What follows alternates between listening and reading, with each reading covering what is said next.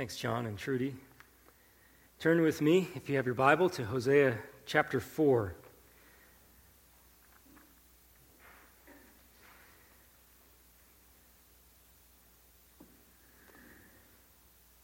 Hosea 4 is going to be introducing us to really the rest of the book of Hosea. Chapters 1 through 3 fall into a section that describe for us the background of the prophet Hosea's life. And then Hosea 4 through the rest of the book are the unfolding of the messages that he preached to the people of Israel. And just be warned, they're not that easy to hear. They're pretty serious. They don't mince words, doesn't mess around, cuts right to the heart of the human problem. And the heart of the human problem is sin. And so we have several weeks ahead of us where we get to dive into sin and its ramifications in our lives and God's perspective on it. And frankly, this is one of the good reasons that we should spend time in the Old Testament. And it's also one of the primary reasons people don't like the Old Testament, is because it doesn't mince words about the topic of sin. And yet that's really the reason why we should be in it, because it is so clear in its portrayal of sin and its consequences. We might tend to gloss over it, however, like a smoker taking up a box of cigarettes, doesn't even read the Surgeon General's warning any longer, just accepts the consequences for what they are, or rather just wants to ignore it. But the Old Testament is here for a purpose. The New Testament presents it to us as an example for us. It tells us to take heed of the warnings, to look at the examples that are portrayed in the Old Testament. The Old Testament itself calls out to anyone who will listen by saying, "Hear." That's the very first word of our text. Hosea 4:1 says, "Hear." The divine and holy word of God calls out to you, "Listen. Listen up." So the very first question that you have to ask as you come to a text like this is, are you willing to listen? Are you willing to hear to what it has to say to you? Are you willing to set aside any kind of complacency, any kind of willed ignorance of God's perspective on sin? Are you willing to set aside your self-righteousness that tries to portray you as better than you are? Are you willing to listen to God's word? Listen to the almighty ruler of all, the one who spoke clearly to the Israelites and calls anyone else who will listen to hear what he has to say. So I want you to listen carefully to the divine portrayal of sin and its consequences, so you'll take seriously the dangers of sin in your own life. We can't understand the setting of this without recalling what we've seen in chapters 1 through 3. It's so important to understand Hosea is a book that comes to us as a whole. We don't get to really separate it into parts as we want. We can't pick and choose the passages we like or don't like. It comes to us as a complete book. And so we need to understand that this book was written to the nation of Israel originally. Israel, a nation that was chosen by God to be salt and light in the world. They were given God's law, and because they were given God's law, they were given the responsibility to shine the wisdom of God's ways to a world that didn't know God. Israel was supposed to be a nation set apart, a nation of priests. But instead of walking in the light of God's revelation, most of the time they walked in darkness. They walked in sin. And they lived in that dark abode. And Hosea is a book that compares Israel's abandonment of God to the abandonment that a wife would commit against her husband when she leaves him for another man. And so that's why in the scope of this book you hear words like adultery, prostitution, harlotry, whoredom. It doesn't leave us in the dark as to how God feels about sin. He takes it very personally. He takes it seriously. And so the first 3 chapters of Hosea detail for us the pains that Hosea the prophet experienced as he literally went through a wife he married, abandoning him for other men. And that whole picture was painted for us to help us understand the way God perceives the abandonment of his people when they leave him for other gods and leave him for sin. But as we saw last week, Hosea's narration of the events of his life doesn't end with the abandonment that he experienced of his wife. It really ends with the command that God gave to him, go again, love a woman who's loved by another man and has committed adultery. So the last word is really love. Hosea was called by God to go and love his wife who abandoned him to show the love that God has for his people who abandoned their God. And so as we look seriously at sin, we have to keep in mind that God, although he takes sin seriously, more seriously than any of us have ever taken it in our lives, the perspective that we need to keep in mind is God lovingly pursues an adulterous and rebellious and sinful people. And so even as we hear the harsh words, we need to remember God's love. And so we consider the divine perspective on sin, and as we speak quite frankly about it, we need to remember that God is the God who sent his Son to rescue sinners. Really, there is no authority on sin better than God. Not that he has committed sin, but he knows the price of sin better than anyone else because he alone sent his Son to rescue sinners. He's the only one who has provided a means of escape from sin. He's the only one who knows the cost of sin in its finality, in its totality. And so he alone is worth listening to when he speaks on the topic. 1 John 3:8 describes our Lord Jesus Christ. The reason the Son of God appeared was to destroy the works of the devil.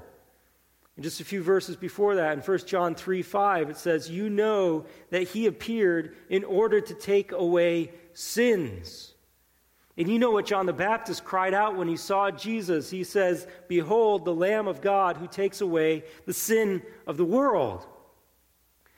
And so as we look for somebody who can speak to us about sin, we want to look at somebody who actually knows the cost of it, who knows what it takes to get rid of it, to deal with it. And so we must listen with open ears to our God. We must not think of God as this mean ogre in the sky who's just there waiting to crush these minuscule little sinners who rebel against him every day. He is the one who sent his one and only Son to rescue sinners from their sin. And so we need to listen with all the more eagerness, knowing the God who speaks to us about sin. And so I want you first to hear the divine description of sin. Hear the divine description of sin. Let's read verses 1 through 3 of Hosea 4. Hear the word of the Lord, O children of Israel, for the Lord has a controversy with the inhabitants of the land. There is no faithfulness or steadfast love, and no knowledge of God in the land. There is swearing, lying, murder, stealing, and committing adultery. They break all bounds, and bloodshed follows bloodshed. Therefore, the land mourns, and all who dwell in it languish, and also the beasts of the field, and the birds of the heavens, and even the fish of the sea are taken away. We hear a divine description of sin here. We're not left wondering who's speaking. It's very clear. Verse 1 says, hear the word of the Lord. That means that the word that's spoken here is the very word of God, the one who created the world, the one who made everything, who thought up this world and its ways. He's the one who is speaking here. And that means that what is spoken by somebody who's all-wise and all-knowing, who really has something to say. And now, we should listen We should listen just flat out because it's God speaking, but if you've done any kind of investigation into your own heart, you know that it tends to be stubborn, and it tends to close its ears when it hears things that it doesn't want to hear.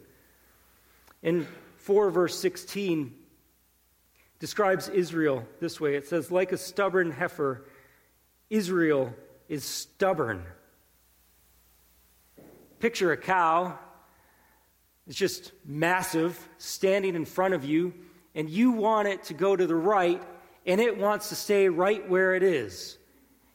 And you can push, and you can yell, and you can scream, and that cow's not going anywhere. It's stiff-necked. It's stubborn. It will not move. Now you've got a pasture of green grass. You've got all the green grass a cow could eat with its 4 stomachs.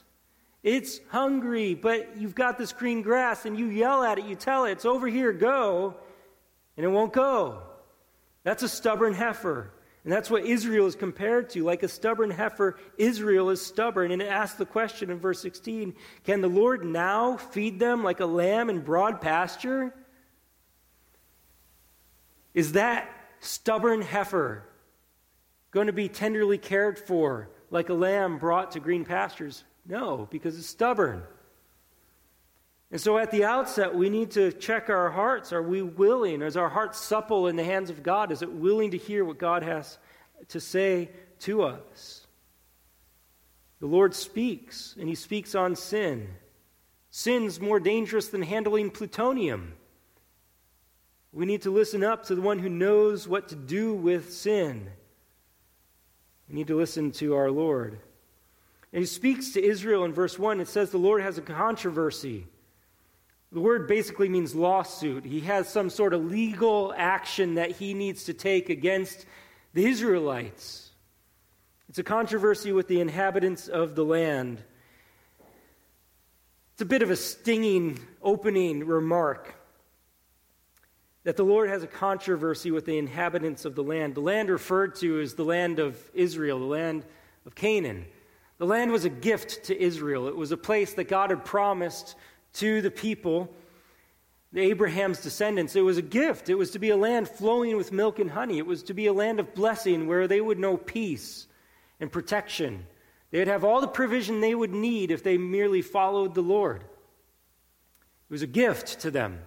And so as this opens up and says that the Lord has a controversy with the inhabitants of the land, it's observing that the very inhabitants of the land are those who received the gift of grace and yet have abused it to such a degree that God now needs to come and bring a lawsuit against them.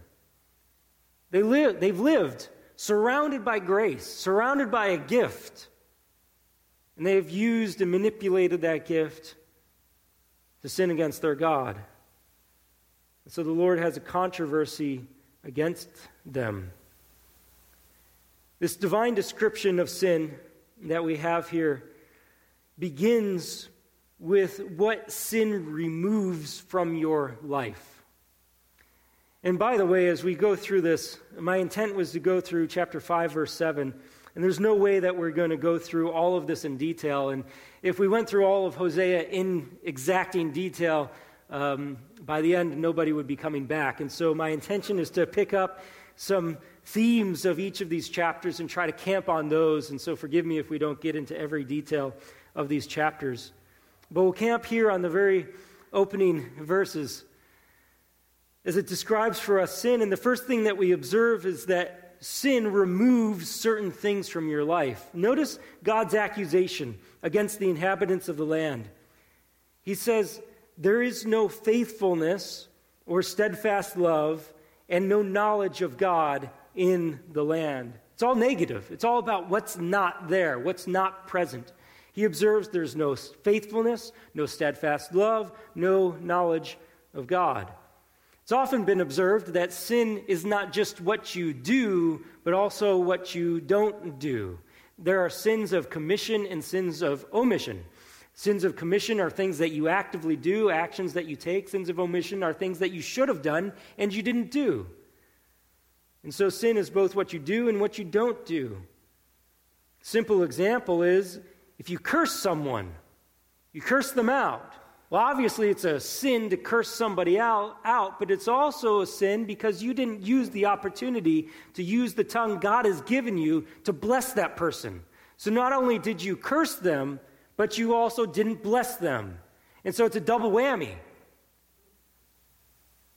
Not only did you look at pornography, but you also robbed yourself of the opportunity to serve somebody else in love, in purity.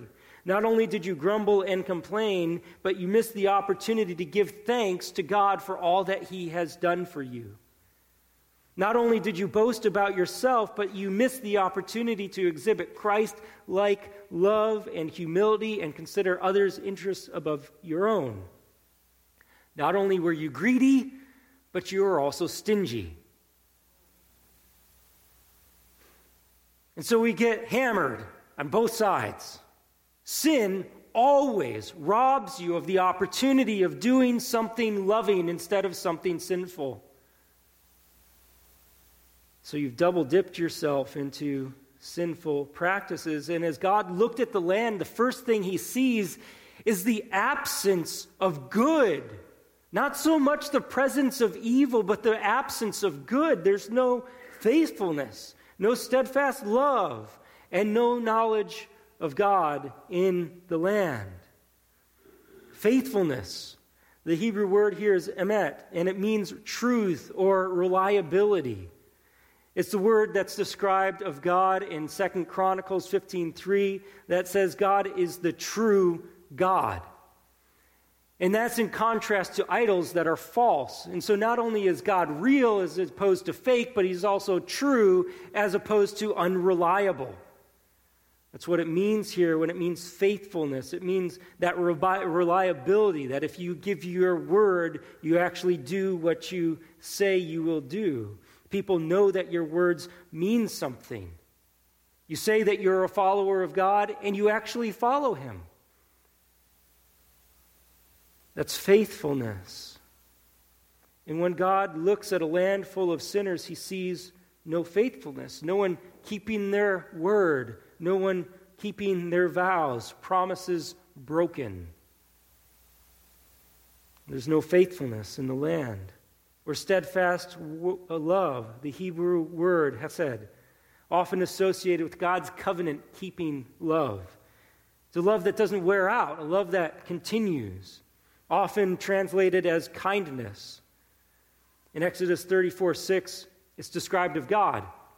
As God announces Himself to Moses as to what He is like, what His character is like, He says this, that God is a God described who is abounding in loving kindness, that's hesed, and truth, that's emet.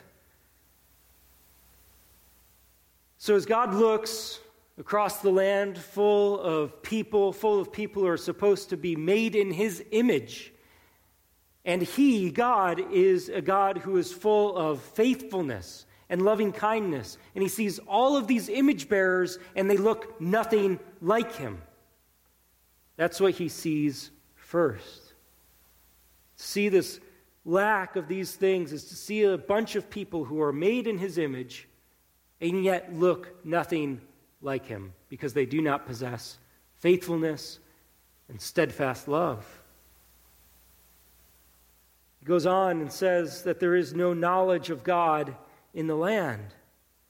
Well, if there's no faithfulness and no steadfast love, and those are chief attributes of God, then of course there's no knowledge of God in the land. They don't know Him. They don't know the God who possesses those in full measure.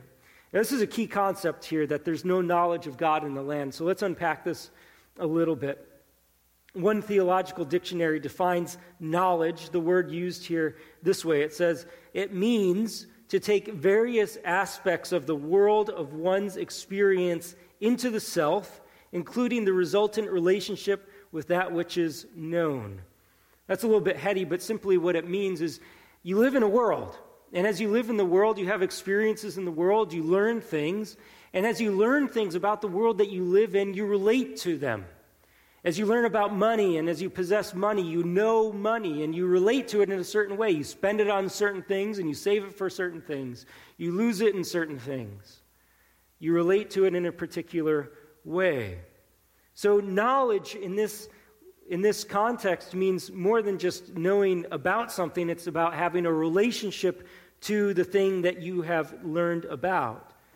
And again, you can relate to just about everything in the world. Some of you experienced this in high school when you took algebra or calculus, and you learned about algebra and calculus. You learned the facts about it, and then you decided to relate to it by thinking, I'm never going to need this again in my life. And you throw away your book, and you throw away your homework, and you dismiss it from your mind. Well, that's knowledge of a subject in the sense that you relate to it. You relate to it by dismissal. And so it's knowledge in that sense. In order to gain knowledge, it assumes that you are awake, aware, sober, and rightly perceiving the world around you, including the revelation of God in His world and creation. And so oftentimes when you see this word knowledge or to know, it involves seeing as well as knowing. You see the word see or hear attached to it. So in other words, if you have your eyes closed, if you have your eyes shut, you will not gain the kind of knowledge that is advocated in Scripture. In Deuteronomy chapter 4, 34 and 35, it tells us about what seeing the things God has done should lead to. It says, has any God ever attempted to go and take a nation for himself from the midst of another nation, by trials, by signs, by wonders, and by war, by a mighty hand and an outstretched arm, and by great deeds of terror, all of which the Lord your God did for you in Egypt before your eyes? To you it was shown that you might know that the Lord is God. There is no other besides Him. So knowledge in a biblical sense of God involves seeing the things that He has done and arriving at the right conclusions based on those realities of God. So for Israel, as a nation, they saw the things that God did to deliver them out of the land of Egypt, out of slavery. And the correct conclusion from that would be to agree with God that He is the one God and there is no other besides Him. Knowing ultimately takes place in your heart. It cannot remain this abstract intellectual thing. Deuteronomy 4 verse 39 says, know therefore today and lay it to your heart that the Lord is God in heaven above and on earth beneath. There is no other. Brothers and sisters, we need to know in our hearts that there is no other God. And if you truly know that, and you know that in your heart, then your life can't help but live in light of that reality every moment. From when you wake up until the time you go to bed. We see an example of the kind of person who perceives what happens in the reality of God and then turns away and dismisses it. It says in Exodus 7, verse 23, after the Nile was turned into blood, Pharaoh turned and went into his house, and he did not take even this to heart. He saw it. He knew it in one sense, but he didn't know it in his heart. He turned away from it. He didn't take it to heart. Now, we haven't seen the Nile turn to blood.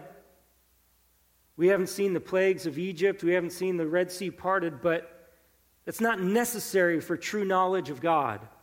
Psalm 78, verse 3 through 8 is an important text. It'd be worth your time to turn there. It describes what Israel was to do as a nation and how they were to take that instance of God's great deliverance and carry it on to the next generation. Psalm 78, verse 3.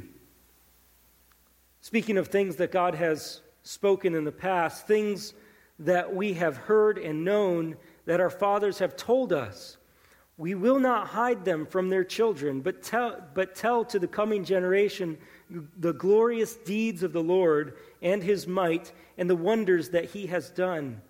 He established a testimony in Jacob and appointed a law in Israel, which he commanded our fathers to teach to their children, that the next generation might know them, the children yet unborn, and arise and tell them to their children, so that they should set their hope in God and not forget the works of God, but keep his commandments, and that they should not be like their fathers, a stubborn and rebellious generation, a generation whose heart was not steadfast, whose spirit was not faithful to God.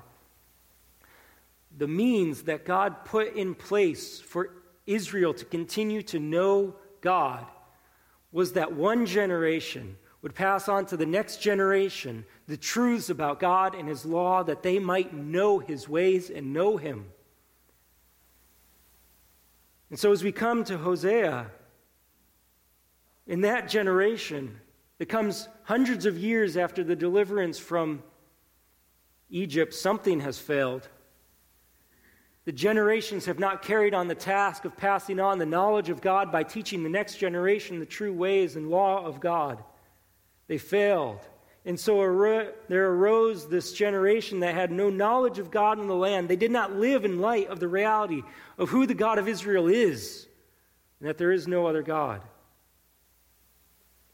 Knowing God was to be a description of an intimate relationship between God and his people, where they knew him as their God, and their lives were based on the reality that he is the one true God. And in place of this, in place of knowing and living in light of the reality of God and of his law, look at what the people do. Verse 12 of Hosea 4.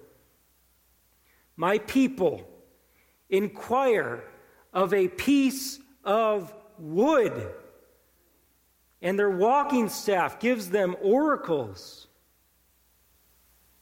They've descended to the level of stupidity. They've exchanged the truth about God for a lie. And they talk to a piece of wood in hopes that it will answer them. That's how foolish they have become. Verse 6 says, my people are destroyed for lack of knowledge. They don't know God. And look down, it says, because you have rejected knowledge, I reject you from being a priest to me. And since you have forgotten the law of your God, I also will forget your children. The knowledge that they have lacked is a knowledge of the law of God. And this carries on in verse 11. It says that wine and new wine take away the understanding. They've pursued drink in place of God, and they have become corrupt in their mind. Verse 14 says that a people without understanding shall come to ruin. And chapter 5, verse 4 says, the spirit of whoredom is within them, and they know not the Lord. There's hope. If you turn to chapter 13 of Hosea, looks forward to a time that will come.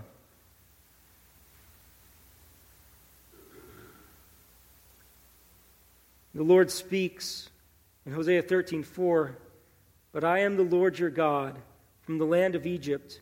You know no God but me, and besides me there is no Savior. There's still hope that a people that has rejected the knowledge of God can come back to know him, to know that he is the one true and living God. In Hosea 6, verse 6, you hear God's heart. In Hosea 6, verse 6, God says, I desire steadfast love and not sacrifice, the knowledge of God rather than burnt offerings. God wasn't looking after the people to bring all of the burnt offerings they could.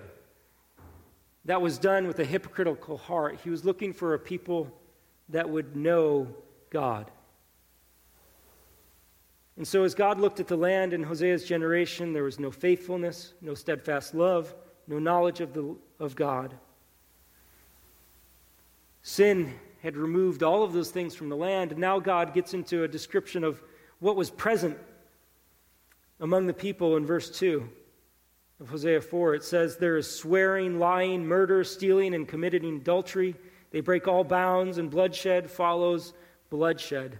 What a list to describe a group of people. Very quickly, swearing is not using bad language, but making an oath. In chapter 10, verse 4, it says, they utter mere words.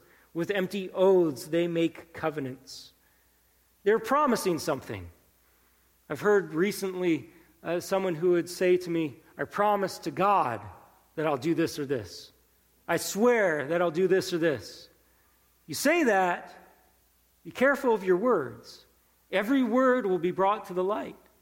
And the people of Israel were concocting these oaths that they were making, but they're empty.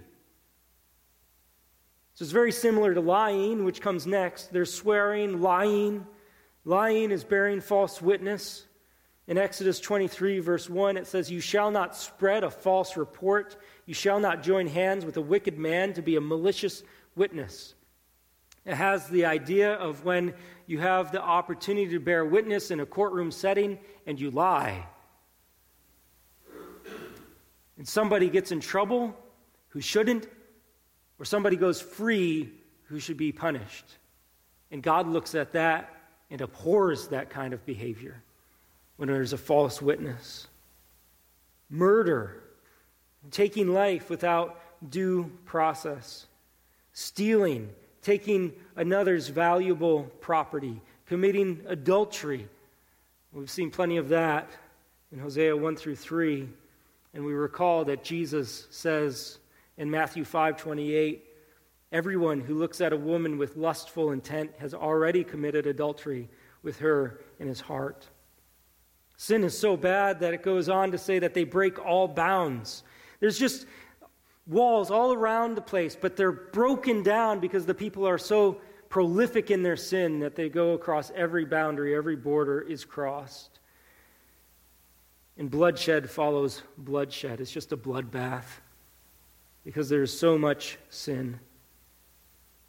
Now, all of these that are listed, swearing, lying, murder, stealing, and committing adultery, breaking bounds, bloodshed, all relate to the Ten Commandments. God set up a law. He gave a law to Israel. It was to be their wisdom among the people, and they had forsaken it. And John summarizes for us in 1 John 3, verse 4, that sin is lawlessness.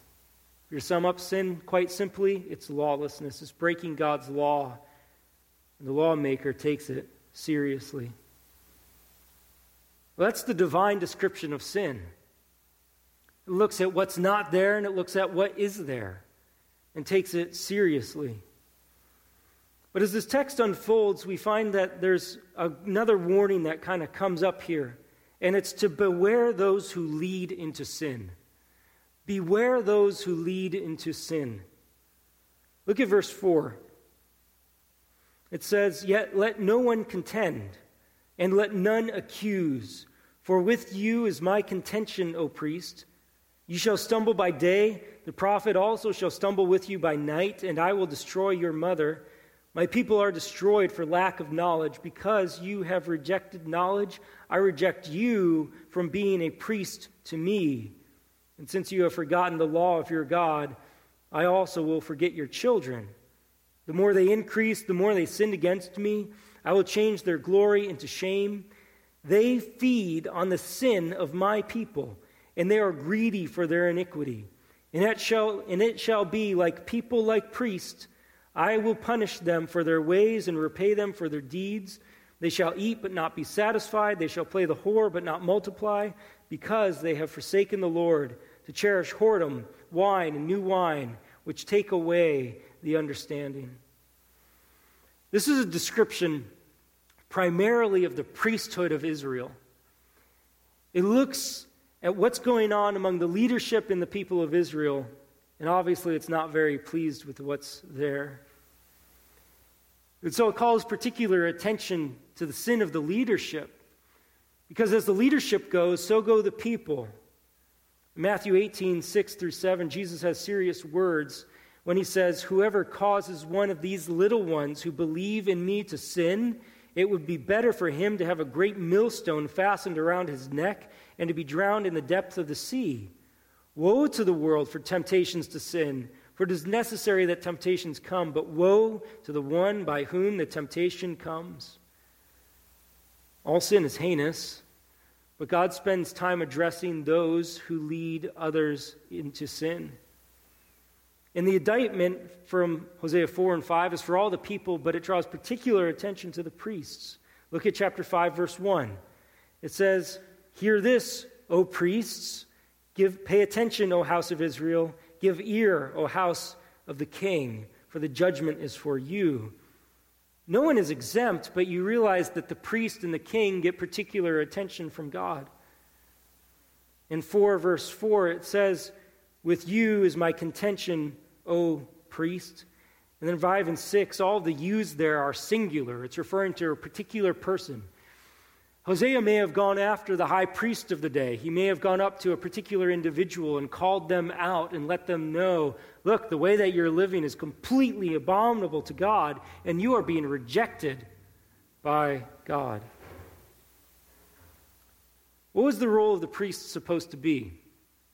They had an important role in the life of Israel. They were to offer sacrifices. They were to represent the people before God, to kind of act as a mediator between people and their God. There's another job that they were to have. In 2 Chronicles 15, 3 and 4, it says, "For a long time Israel was without the true God and without a teaching priest and without law." The priests had the job to teach the people and instruct them in the law. In Deuteronomy 17, verse 9, when the people had some sort of resolution or some problem that needed resolution, they were to go to the priests. It says, "You shall come to the Levitical priests and to the judge who is in the office in those days, and you shall consult them, and they shall declare to you the decision." They were to know the law in enough of a way to be able to minister to the people the truth, and to such a degree that if there was a problem among the people, they could resolve it based on God's law. The problem with the priests of Hosea's day is captured in verse 6 of Hosea 4. "My people are destroyed for lack of knowledge. Because you have rejected knowledge," there he's particularly addressing the priest, "I reject you from being a priest to me." The priests had forgotten the law of God. They'd rejected it. They weren't teaching the people it. They were living by another law, and they became guilty because of their position of authority. Their sin was really so horrific that they had corrupted the whole system of sacrifices that they were supposed to oversee and minister by to make it something that served them primarily. In Leviticus 6, verse 25 and 26, it says, "This is the law of the sin offering. In the place where the burnt offering is killed shall the sin offering be killed before the Lord. It is most holy. The priest who offers it for sin shall eat it. In a holy place it shall be eaten in the court of the tent of meeting." And so God had made provision for the priests that when there was a sin offering, when somebody committed sin and they went to the temple or the tabernacle to offer a sacrifice for that sin, the priest would get the meat from the animal. That was God's provision for the priests. But look at what Hosea says about how this has been changed by the people, by the priests in verse 8 of chapter 4. It says, "They feed on the sin of my people. They are greedy for their iniquity." The picture is that the priests are almost encouraging sin so that more sacrifices would be brought so they had a bigger take of meat. We won't get into it now, but if you read 1 Samuel 2, you'll encounter Eli's worthless sons who would manipulate the sacrificial system for such a purpose as getting more for themselves, and they were so wicked that they would sleep with women at the gate of the tabernacle. Well, Hosea 4, verse 14. I will not punish your daughters when they play the whore, nor your brides when they commit adultery. And you think, why not? It's horrible. Well, for this reason. For the men themselves go aside with prostitutes and sacrifice with cult prostitutes. And the implication is this has arisen because of the despicable practices of the priests arranging to have cult prostitutes at the places of sacrifice so that people could go indulge their flesh. The priests have just lost it. They just lost it and abused their position. Like people, like priest, it says. Well, what lesson do we take from this? First lesson is we need a priest who doesn't mess things up. The Levitical priesthood was to be a gift to Israel. And as you look at it, you see it's been just kind of torn to shreds. It's not that we don't need a priesthood. We need a priesthood. We need a priest who doesn't mess things up. I am not that guy. John is not that guy. But thank God that he sent a great high priest who went into the holy place to offer himself for the sins of his people once, because his sacrifice was sufficient that time. And he went in as a righteous, spotless, blameless lamb offered on the altar of God. He was both the priest and the offering. He is the Lord Jesus Christ. He did not come to feast on people's sin, but rather to be a feast for sinners. Jesus Christ offered himself once for all. And in doing so, he fulfilled the whole priesthood. And he did it all. And so we look to him. This text doesn't show that we don't need a priest. It shows we really need a really good one. And we've been given one. But we also draw from this, like people, like their leaders. And you know how this goes. You know the ramifications of false teaching in our day. I just saw a clip of a preacher who was teaching about the title of Father for God and how that has too much gender in it. And she says, to attach male or female pronouns to God is to say that God is only one thing when God is everything. To limit God to being just male or just female is as limiting as to say that the gift of marriage is only to be shared between a male and a female human, as limiting as requiring pronouns for humans to be set in stone at birth. And people were listening to her. And she was speaking in the tenderest way with a smile. And people listen. And what does that justify for them? It justifies for them two things: not knowing God and going completely against his ways. Oh, you need to look out for those false teachers, those false prophets, those false pastors. The consequences from this type of life that was happening in Israel should make you shudder. And so that's really the last point, is shudder at the consequences of sin. And just do a survey with me as we walk through this chapter. 4, verse 3. Therefore, the land mourns, and all who dwell in it languish, and also the beasts of the field and the birds of the heavens, and even the fish of the sea are taken away. The land feels the pain of the sin that the people have been committing.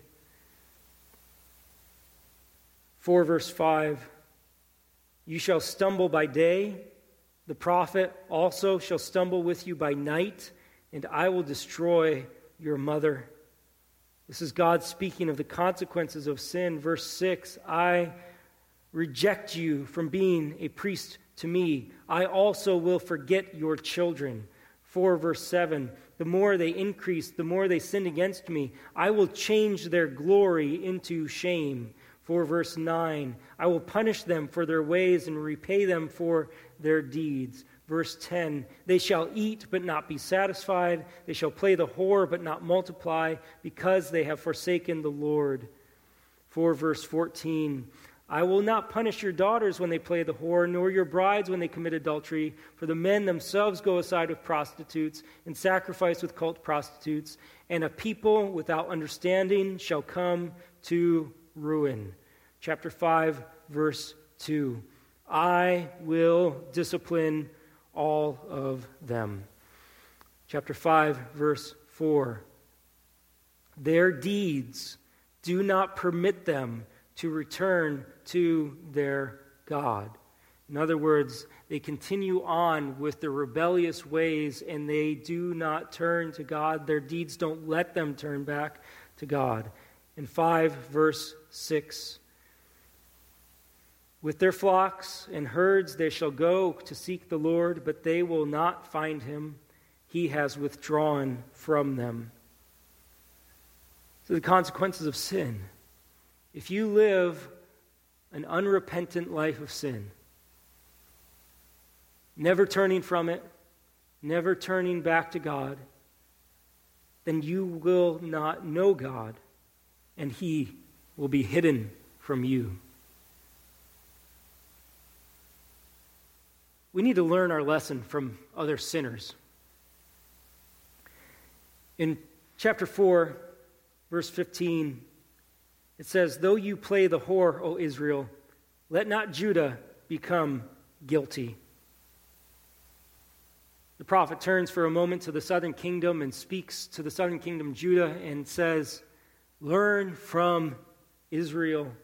Don't become guilty, Judah. There's this competition that seems to have been happening for a number of years now. It's a dirt bike competition, and it's called the Impossible Climb. It's this incredible, foolish action where these men and maybe women come with their dirt bikes to this hill that is impossible to climb with a dirt bike. And yet they start at the bottom of the hill, and they rev their engine, and they take off with as much speed as they can because the hill is almost vertical. And they climb as fast as they can, going as fast as they can, making it up as high as they can. And at the very top, there's a ledge that will go over, and they try to get there. They try to get to the top. And as you watch these dirt bike riders go up one after another, you just see the same thing again and again. Some get halfway, some get a quarter of the way, some get 3/4 of the way, but inevitably, one after the other, just can't make it. But the thing that was really astounding to me was that they kept trying.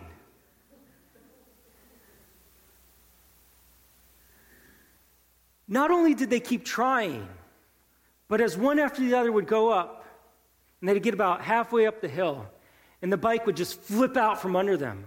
And now you've got a couple hundred pieces of metal and rubber coming down the mountain against you. You know what they try to do? Instead of trying to get out of the way, they try to grab the bike so that they can save their bike from getting destroyed as it tumbles down the mountain. And as they grab the bike, you know what happens? They go with it. That's what I thought. Let go of the bike. Just let it go. You're not going to make it. You don't need it again. Just let it go.